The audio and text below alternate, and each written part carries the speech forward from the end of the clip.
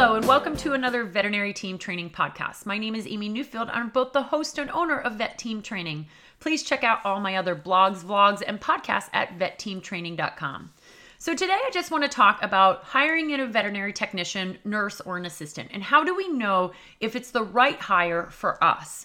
Well, I'm going to start off and say that it's not by doing an unpaid working interview. Some of you saw my vlog recently, and it said, unpaid working interviews are illegal. And that is a fact. Unpaid working interviews are illegal. In fact, I really despise the term working interview.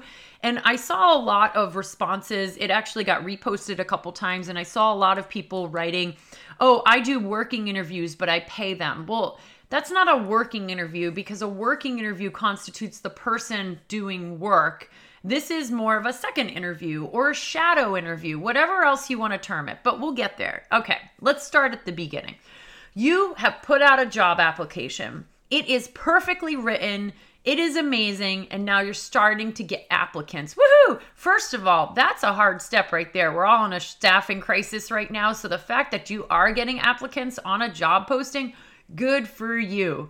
You're starting to look at the resumes and you're starting to figure out, do I want someone who's credentialed? Ideally, yes, if you're looking for them to do high-end veterinary technician and nursing skills.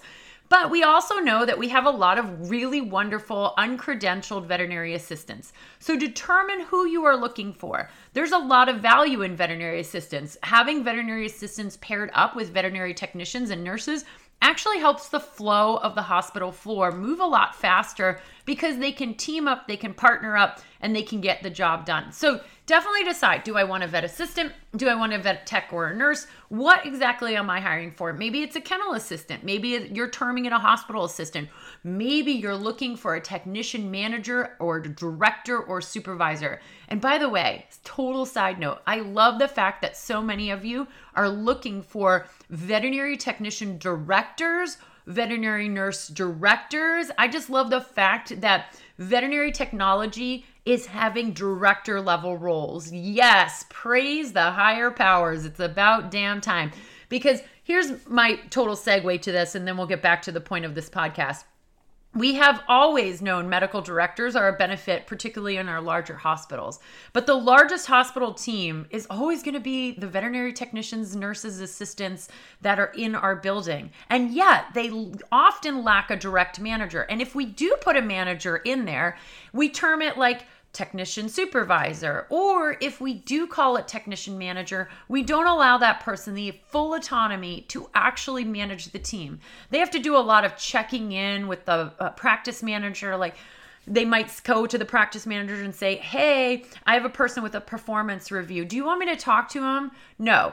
Our technicians are just as skilled as our medical doctors at actually doing leadership roles. So if you're going to put someone in that role, I love to elevate them into a director level position where they have the autonomy to do performance reviews, to have these, performance improvement plan conversations, career pathing discussions, development plans that should occur on a yearly basis. They should also have the autonomy to go ahead and give raises while still speaking with the practice manager, because the practice manager is the one who runs the operations and is responsible for the overall budget of the hospital. Okay, total side note, but I love these director level roles that I'm seeing on Indeed, on all the other job sites. Thank you for putting them out there and for recognizing that you need technician leaders in your hospitals. Woohoo! I feel like that's a small win. All right. So going back, you are now getting applicants in. You have decided what you need for that criteria. Who are we looking at? Do we want someone who's schooled or not schooled? Maybe we want an entry-level person. Whatever it is, you have started to wean down on those resumes. First and foremost, here is step one in hiring somebody in. Do not talk to these people. They have sent you a resume because they are interested in the job. Within a first week or two of receiving that resume, make a decision. Are they moving on to the interview process or are we cutting them? And be honest. I just hate when I hear I applied for a job, but I didn't hear anything. I didn't even get a confirmation that I actually applied. That's a big red flag right there. That's actually going to decrease the chance of anyone ever applying to your hospital again. And that's probably one of the things that I see happen a lot. I hear it all the time from my colleagues. I applied for a job. They didn't even get back to me. You have to get back to these people. This is a buyer's market right now. Anyone applying to your hospital is going to tell all their friends and family, their close people, that I applied at Happy Paws Veterinary Hospital, and they never even bothered to tell me a yes or a no, or that they received my resume. Shame, shame on you people. Buyer's market. They have a million other hospitals to pick from right now. Okay, so step one is you're going to go ahead and make sure that you reply to this person in the first week or two. Say, thank you so much for applying, and at least let them know what's going to happen. Even if you're compiling resumes for a month, let them know at this time we have the job posting open for the next 30 days. We will get back to you with a decision on whether or not you're moving forward with an interview process or not. Just let them know something. All right, now you've decided who you want to interview. How are you going to interview them? Well, now with technology, and I think we've all gotten comfortable with all of the online meetings that we have, Zoom, Microsoft Teams, Google, Meetup, whatever it is, there's a million ways to interview somebody. They don't necessarily need to come into your hospital, which is kind of amazing, because when people are looking to relocate, that one-on-one, face-to-face interview becomes sometimes almost tedious and impossible for a veterinary technician or a nurse to do. But now, if I was interested in moving to the state of Florida, I would like to think that potential, companies that I was about to go ahead and apply for could have interviews over the actual internet, and we can do it still face to face. And that saves me the time of going down and interviewing in person, because that initial interview is just that. You need to do an initial interview to see if this is even the right candidate. Make sure you have a list of questions. I see too many people freeball in their interviews. You should have a list of questions. And within those list of questions are embedded your hospital's core values, the things that you're looking for in a candidate, as well as whether or not they're going to be a right fit for your hospital. One of the questions that I love to ask, and it's fun and it's sort of an icebreaker and it always throws every single interviewee off, is if you could be any animal, mythical or real, what would you be and why did you pick it? And the interview is like, this is totally out of the box. But here's what I want to know. Are they fun to work with? Do they like to think outside the box? For me, this is a core value. I want them to sort of laugh at the question. I want them to have fun with it. I want them to enjoy being able to look at a weird question like that and come up with an answer. So for me, there's a method to why I asked that question. If they look at it and overanalyze it, or if I've had a candidate who one time said to me, well, this is such a strange question, I don't really want to answer it. Immediately I knew you're not going to fit, because you need to laugh in order to have it fun. And if you're not going to laugh or enjoy this question, then I probably don't want you on my team. So strange question. But for me, I always pick questions that are going to make sure that I look for the core values of my hospitals and embed those into questions. Too often we say, general questions like, tell me a little bit about yourself. Well, where do you want them to start? From when they were born? I was born in December on a cold, snowy night. Like, what does that even mean? Are you just talking about their work? Or are you talking about their life in general? So let's narrow those questions down. Make sure they are open-ended questions. We certainly don't want yes or no's, because one, it doesn't allow for a lot of content. And two, you don't get to know the person. Certainly during interviews, usually the interviewee is pretty nervous. So that's why I like to kind of do one of those icebreakers. But if they're so nervous that you're struggling to really get to know them, make sure that you have questions that are general, but also dig in for detail. For example, why did you leave your last position? Or why did you apply for this position? Make sure that it's open-ended enough so that hopefully you can get some sort of sense of direction of why did they leave their last job, or, why are they looking for a new job? What do you see yourself doing in 5 years? That could be a variety of things, but I'll give you a great example. One time I used that question on somebody because their resume was largely lab animal, and here they were applying for an emergency vet tech position. And it was very strange that they went from lab animal to emergency, not saying it can't happen, but I needed to know. So I said, what made you decide to apply for this job? And they seemingly gave all the right answers. They were interested in emergency medicine. They wanted to change a pace. They wanted to challenge themselves, yada, yada, yada. But then I said, what do you see yourself doing in 5 years? And that's where I got a truthful answer. And the truthful answer was, was that they saw themselves going back to lab animal, that they actually, their contract had run out. They didn't have actually any more contract work. And so they were picking this up to learn a new sector, but they were really hoping that in about 5 years, they would be back in doing some lab animal research. It's not to say that this person isn't hireable, but this person isn't going to be a long-term hire. And so sometimes opening up these questions and allowing that individual to talk really does help. Certainly if we're looking for leadership, in our hospitals, if you're looking to hire in that technician manager or director, how about ask what management style helps you do your best work? How do you like to be communicated with? How do you handle conflict? These are very important questions. Again, I see too many people that kind of freeball interviews, and it turns out that they don't get a lot of those actual answers that we're looking for. We want to listen more and we want to talk less. We basically want to nod our head. Oftentimes, the other thing I see going wrong in the interview process is that you share your whole life story. Some of you do this, and you have to admit this to yourself. You go on and on about your kids and your dogs and your family and why you love to work there and why you love this company or this hospital or the owner so very much and how great the team is. You don't need to advertise your hospital to them. You do not need to bond over this interview. Your job is to interview them. And actually, they've already applied to your hospital, so they're interested in working for your hospital. So really, it is about listen more and talking less, which is really important.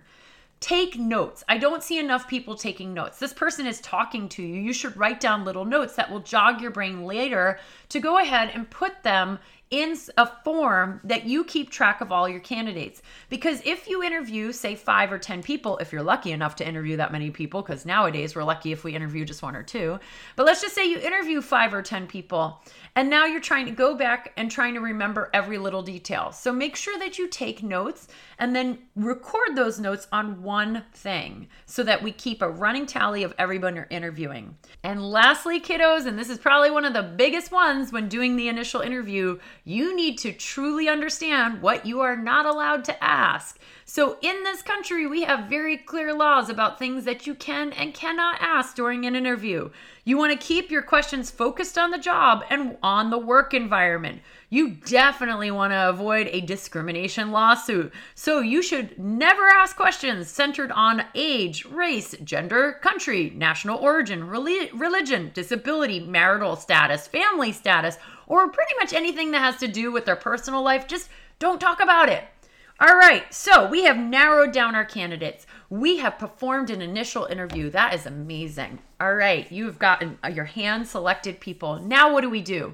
Well, what you do know, because I already teased about it, is you don't do an unpaid working interview. That is, you don't do that. Now, I do know a lot of you are doing paid working interviews. I think that's great. You basically have to put this person on your payroll as if they are a paid employee. And minimally, you have to pay them the minimum wage for the hours that they are worked. So they will receive a tax document at the end of the year. This is very important. This helps to protect you as well as them. God forbid this interviewee gets bitten on the job while they're working. Thankfully, because you paid for their time, they're now covered under, yes, your workers' comp. And so this is really important that we do this. Unpaid working interviews are completely illegal. Just think about what would happen if your clients found out that you had people that you weren't paying. They were basically free labor, because that's what that is. And you were having them practice their skills out on the pets to see whether or not you thought their skills were good enough. Completely illegal. Now, someone asked me about this. What about students? Students and externships and internships that are actually part of an AVMA accredited program are typically covered by the school's insurance. And there is an education bylaw in pretty much every state that if you are purposely learning for educational purposes, you then are covered, but you're covered under your own personal insurance or you're covered under the school's insurance. Most schools provide actual liability insurance to students, or they require their students to actually purchase it separately. So just keep that in mind. And just remember, unpaid working interviews are illegal. If you are doing paid, awesome. That's fine. That is definitely one way of doing it. But I would challenge you this. Let's, again, pull away from the terminology working interviews. Because if you're doing paid working interviews, yes, that's one way of doing it. But if you're just doing shadowing, that's completely different. That's not actual working interview. And I see that a lot. I hear, oh, well, they're doing a working interview, but it's not working. They just come and hang out.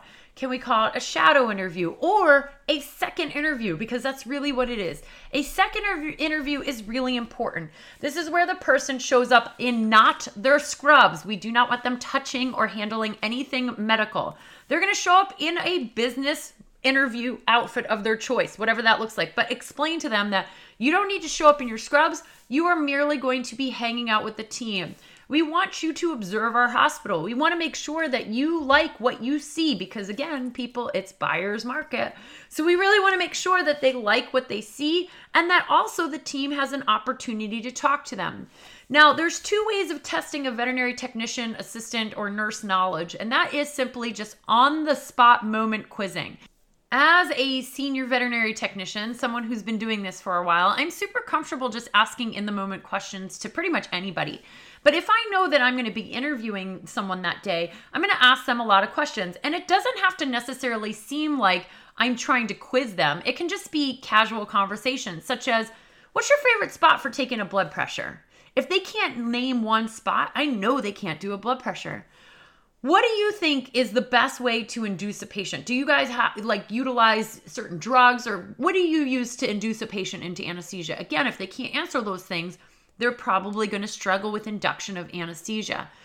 You can even ask them, what's the most difficult medical case that you had? Or how do you handle cranky clients? How do you communicate with them? So these can just be talking through sort of their skills and knowledge. The other way that we can do that is to give them an actual written assessment. Usually in under 25 questions, we can figure out where their skill and knowledge base is. And certainly knowledge base is different than skill. I've heard people argue that, well, I have to do unpaid working interviews because their skill might suck. Here's the thing. You hire in veterinarians and hopefully you don't have them doing spays and neuters before you actually hire them in. You have to trust that they come with the skill that they say they have the knowledge to. And we have to do that for our veterinary technicians, nurses, and assistants, because too often we expect our vet techs, our nurses, and assistants to prove themselves during an interview. Meanwhile, we hire in a veterinarian and we just trust they know how to do in spays and neuters. We don't just actually make them perform them. We just trust they can do them. And listen, sometimes it turns out we hire on a veterinarian and they're terrible at surgery. They're terrible at dental extractions. They're terrible communicators to clients. And we have to navigate that. And that's going to happen with our veterinary technicians that we hire on. On occasion, we get one that unfortunately doesn't perform the way we thought they were going to. But it doesn't mean we have to do these terrible illegal procedures like, again, unpaid working interviews. So again, we expect a lot of times for them to prove themselves, but everybody else on the team doesn't have to prove themselves. We can, again, do that written assessment under 25 questions. And a lot of these questions range from very basic to very difficult. Very basic is, please lift out the vitals, normal vital parameters of dogs and cats. If they don't know the normal temperature of a dog and cat, well, that tells us something. How about simple math? They go ahead and have to solve a simple math problem. How about marking off which plane of anesthesia is the ideal plane of anesthesia? How about writing out what is normal end tidal of CO2? Ooh, and if we want to get super complicated, well, then let's go ahead and have them do CRI calculations, especially if you're in a specialty hospital. Or we have them to define things like, what is shock, or what is trauma, or what is parvovirus? And they have to write out an explanation or verbally tell us. So there's a way of assessing knowledge, less so skill, during that second interview, that shadow interview, that whatever you want to call it, but please, observation interview, but please don't call it a working interview, unless it's a paid working interview, because then that's actually appropriate terminology. Okay, so great. You have actually completed a second interview. And I'm going to back it up a little bit. After the first interview, you need to tell them what is the next step. And a lot of times potential employers say, we'll be in touch. What the hell does that mean, people? In touch tomorrow? This person's going to be nervous. They're going to want to know whether or not they're moving on to the next step. So you can simply say, we're interviewing other candidates for the next 2 or 3 weeks, and we will be in touch probably after 3 weeks with people who we want to move forward for a second interview. or say, we're going to give you an answer in the next day or two as to whether or not you're moving on to the second interview. We have to give them some sort of timeline. Just like when I've heard from plenty of great colleagues. I mean, people have lost out on some VTSs, by the way, because they just never even bothered to respond that they received their resume. That's terrible. Those people will never apply to those hospitals again. So that's how ticked off they were. So in any event, we're going to highly communicate, hey, I received your resume. Thank you so much. And you're moving on or not moving on to the first interview. After the first interview, we are going to highly communicate, because those individuals that we said no to, we do not want them to go tell their friends and family about how we interviewed them and then ghosted them. That's a terrible feeling. All right, after the second interview, we're going to do the same thing. We are going to highly communicate these individuals. We have now narrowed it down, and we're going to tell them in the next week or two whether or not they received a job. Anything longer than that, simply not fair. These people are trying to make a decision. They're probably applying at other hospitals because, again, buyer's market, people. So we have to remember that our hospital is not the only one that they're applying to. So you definitely want to make sure that you treat them nicely so that they don't go tell all their friends and family, like, I did 2 interviews and then they just ghosted me. That's miserable. All right. So at the end of the second interview, to be perfectly honest, if it's in a leadership role or in a more senior role, we may need a third or potentially fourth interview. Map out how you want the interviews to go. It should, in your mind, you should structurally know how many interviews I want and who they should be interviewing with.